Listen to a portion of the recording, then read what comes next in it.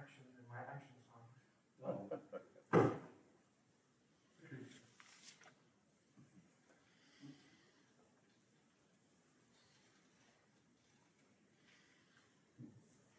Grace, mercy, and peace be to you from God our Father, and from our Lord and Savior Jesus the Christ. Amen.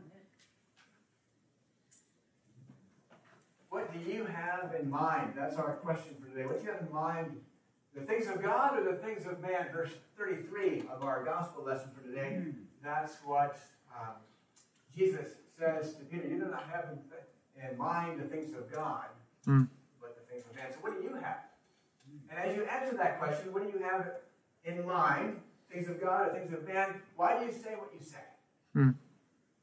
As you think about that, I'd like to just kind of unpack that for us.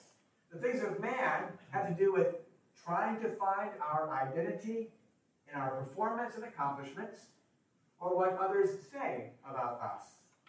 Also, seeking fulfillment in what the world has to offer. Mark 8:36 and 37 says this, "For what does it profit a man to gain the whole world and forfeit his soul?" You know, there's that saying that's told to pastors that no one that you go and visit on their deathbed ever wishes they had spent more time in the office. They do usually regret not spending enough time with family or other things that are more important. I'm reading a book called Margin by Richard Swenson. He says, you know, our nation, our culture has this idea of progress, but the idea of progress is very interesting. It usually has two components, material and cognition, or our mental ability. Do you know what it misses? Our culture oftentimes misses the mental component, as far as just mental health, social, relational, and spiritual. So we might be driving to know more, and we might be driving to get more, but I wonder what we're losing as our focus is on the things of people. What can a man give in return for his soul? Great question. The things of God have to do with following Jesus by denying self, taking up my cross, and losing my life to find it. Also, having my mind on the things of God has to do with answering the question that Jesus asked his disciples. Who do you say that I am? That's a great question. Jesus is the prophet foretold by Moses in Deuteronomy chapter 18. Jesus is not just a king, but the king who came from Abraham, just as we heard about in our Old Testament lesson today. If Jesus is the Messiah and our Savior King, then our identity is to flow from who he is and what he has done for us. What he has done for us through his perfect life, death, and the cross and resurrection. But that death part, the suffering beforehand, didn't fit in with the thoughts of a promised Messiah. So Jesus tells people not to tell anyone. And then Peter rebukes him. Now, that takes quite a bit of nerve, doesn't it? To rebuke Jesus. Kind of surprised when I read that. And as I was reading a message by Timothy Keller, he shares an idea in one of his previous sermons. Listen to this. When Peter hears Jesus is going to Jerusalem, and that entails suffering, not just for Jesus, but most surely for him, Peter, he's furious. Why? Well, because Peter has an agenda. The agenda led from strength to strength. It didn't have on it crosses, and it didn't have on it suffering. He had an agenda. He thought Jesus was going to get him to that agenda. And when he sees Jesus is not going to get him to that agenda, he rebukes him.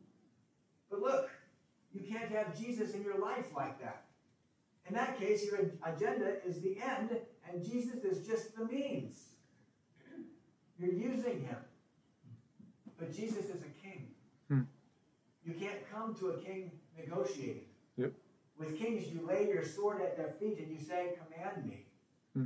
Just that little idea there about agendas that Keller says Peter may have had in mind. That shows us the contrast between having in mind the things of man and the things of God. The things of man is, Jesus, do what I need you to do because I'm ultimately king and you are my servant. Whereas the things of God say, Jesus, you are our King. Yep. What do I need to do as I live under you in your kingdom?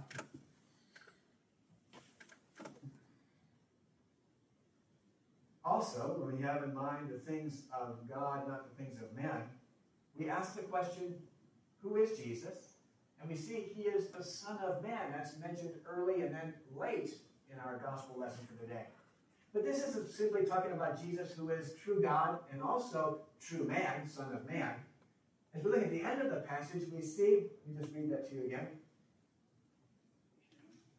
Of him will the Son of Man also be ashamed when he comes in the glory of his Father with the holy angels. Well, what is that referring to? It is referring to something that happens in Daniel 7. The Son of Man, the Son of Man, is actually pointing not to Jesus in his humanity, but Jesus in his divinity. And he will come one day with his angels, as we're hearing about here in Mark 8, to judge. Listen to this. In Daniel 7, verses 13 and 14, it says, I saw in the night visions, and behold, with the clouds of heaven, there came one like a son of man. And he came to the Ancient of Days, that would be God the Father, and was presented before him. And to him, this Son of Man, was given dominion and glory and a kingdom that all peoples, nations, and languages should serve him. His dominion is an everlasting dominion, which shall not pass away, and his kingdom one that shall not be destroyed. So when you hear Jesus saying the Son of Man, I want you to hear him say, I'm King, I'm God. I'm one of those kings who's come from Abraham, who will live and reign forever. My kingdom shall always endure. That's our Savior. That's the one from whom we get our identity. Do we live out that identity? We are royalty under Jesus, our King. Do I have in mind the things of man where I'm judged by my accomplishments, how many letters are behind my name, what I've done, what I can do to serve someone else, what I can do to meet needs? Or do I identify myself? Do I understand who I am based on this, based on who God makes me in Christ?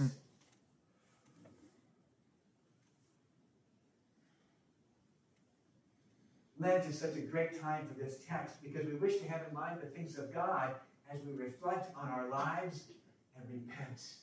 Repent for our own agendas and having our minds on the things of man rather than God. When we have our minds on the things of God, it changes our perspective from merely a temporal one to an eternal one. Remember how this Son of Man kind of brackets the meaning we have for today? And when we think of the Son of Man as God, as the King who will rule and reign, and one day will live fully under him in his kingdom, that helps us to think longer term than just right here and now. Also, it changes our perspective, not merely from temporal to eternal, but how we look at things in the world, as we find our lives flowing from who Jesus is. I have to tell you, I just was looking before church. I saw something online. I haven't checked it out yet, but it's very interesting. It says, deep fake videos of Tom Cruise show that technology's threat to society is very real. So what they can do now is through artificial intelligence, through other things, they can actually take some pictures, some video that we have of somebody, and actually make that person say or do things that they don't say or do. Yeah. That's what I've read the whole article, but that's what it seems like it's doing. Does that not frighten us? Yeah. Can you imagine? What is our perspective? We should just go dig a hole and hide in it, right? Or we can go confident as royalty, praying against stuff like this that would get in and cause havoc in our land.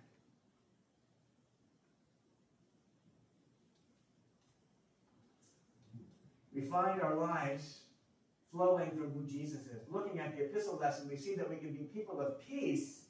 Peace with God, peace with others, peace with ourselves. Do you ever struggle with that? Yep. Do you ever struggle just knowing that you actually have peace with God? Do you struggle in your relationships with others having peace? Do you ever struggle just accepting who you are? There are times that all of those are true for me.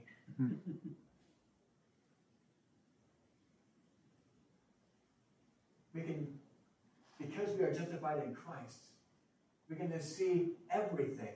Even what our epistle lessons for today said, even suffering differently. Also, we can see life differently. I enjoyed this story from the book Unoffended by Brant Jansen. It's a little longer, but I just love his style of writing and the points he makes. Please hear the story. Again, a different perspective. I once took the high schoolers from our church to Kings Island, a big amusement park by Cincinnati. It has a giant, inexplicable facsimile of the Eiffel Tower. I told everyone to meet me at the giant, inexplicable facsimile of the Eiffel Tower at 8 p.m. I was very insistent about this. Kids, you need to meet me by this giant, inexplicable facsimile of the Eiffel Tower at 8 p.m., I said. Don't be late. They seemed to understand. But one of the chaperones did not like this plan. He was the church organ player, a very round, late middle-aged, egg-headed guy with glasses and a pocket protector who was known for being proud of his Bible knowledge. I could tell he did not like my plan because he grabbed my arm when no one was looking and told me to my face that I was being too rough on the kids. And if I did it again, I'm going to beat the blank out of you. I found this scene odd. I was 24 and kind of nerdy myself, sure, but the flabby church organist guy was grabbing and threatening me right here on this hallowed ground between the Turkey Leg Depot and Hanna-Barbera land. Round organ man thinks he can beat me up? Really? And it's because I actually have a rule about where to meet? I can't believe it. It's an insult to my leadership and my masculinity. Plus, he cussed. I had two options for dealing with this. Option one, just call my wife and laugh about it. Option two, let it bother me deeply for, about 8 years. I opted, of course, for option two. That's because, and I hope I'm not being too technical here, I was stupid. I'm serious. It bugged me for years. There are people who said I should have flattened him on the spot, but that would have been unwise. Plus, I'm not sure I could have. It would have been messy, and the people in a theme park type environment saw two nerds flailing at each other next to the Turkey Leg Depot concession stand. Probably would have just thought, I guess Kings Island does this every night at 7:30. Anyway, it bothered me for a long time. And my point is this. Deciding I'm not going to let people offend me will make for a far more restful life. Yep. How about for you? Is God allowing you to have a different perspective? Because the people who sin against us, we're one of those people. Have you ever been driving down the road? He gives another example where he's pulling out of his gym. And he gets kind of close to the center. He's pulling out, and someone pulls in, turns a left-hand turn to pull in, and he says, geez, what an idiot. Because he got too close or something. Okay? Then the next day, he's pulling left in, and someone's sitting right where he was the day before. And as he's pulling in, he's saying, geez, what an idiot about the other guy. Do we ever do that? Yes. Do we ever have people in our lives who do things to us, even hurtful things, really hurtful things, and we're so stuck on being offended by it that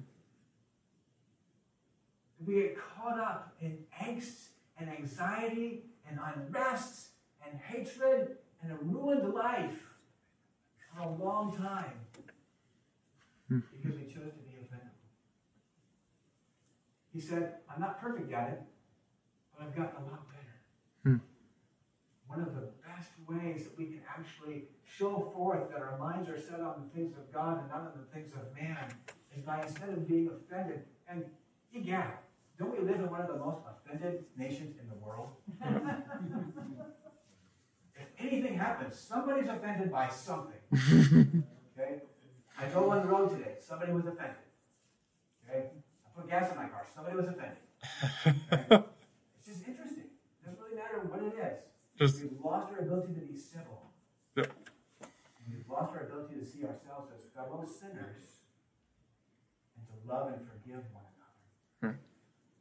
Because when I have that new perspective made right with God through Christ, it allows me to live a new way. And is it painful to forgive? No. Yes, it is. It is? Oh, yeah, if it's... If Sarah does something... Oh, yeah, Jesus okay, had to pay for it. And I choose to forgive her, I pay the price. Okay? It hurts. It's painful. When it's really bad, it hurts really bad. Or I could just suffer with anger and bitterness and hatred for 20 years or longer. That will not help.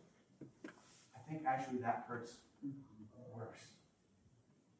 You see, Jesus gives us a gift, not only when he forgives us, but when he gives us the gift of forgiveness to pass along to others. That's having in mind the things of God. One other one, when I think of the things of God, it shows up also later in Peter's life, not just here.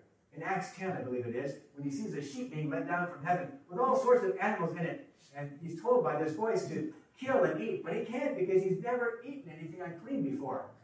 God tells him not to call unclean what he calls clean. Then God brings others into his life, into Peter's life, to bring him to some Gentile, Cornelius, some outsiders, his family, to share the gospel message with them. I'm reminded of the foundling story when I think of that. Again, a new perspective. Listen to this. In the book Messy Spirituality, Mike Yaconelli tells a story about a small group of American soldiers during World War II who sought out a burial site for one of their fallen friends. They were pulling out the next day and were hoping to bury him in a fenced churchyard and cemetery nearby. As the sun was setting, they approached the house next to the church and knocked on the door. The priest answered. They asked him if they could bury their friend in the cemetery. I'm sorry, he replied, but that's only for members of our church. The priest went on to tell the soldiers they could, if they chose, bury their comrade near the cemetery, but on the other side of the fence. So they were saddened, but had a few options, so that's what they did. The next day, they went to visit their fellow soldiers' gravesite one last time before moving on. When they came to the churchyard, they were shocked. They couldn't find his grave. It simply wasn't there.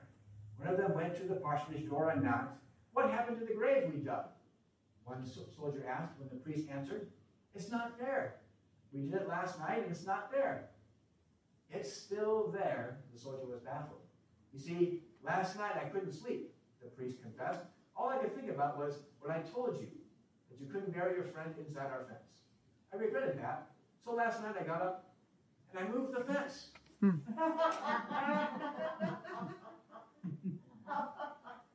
In your life, what perspective change helps you to move the fence? When you're thinking of the things of man, you're like, you're excluded. You're not part of this. You're out of my life. But when I look at the things of God and how he's forgiven me and welcomed me and accepted me, you know what? I moved the fence.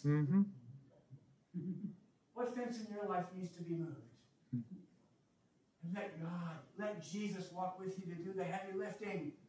It's too much for you. Amen? Amen.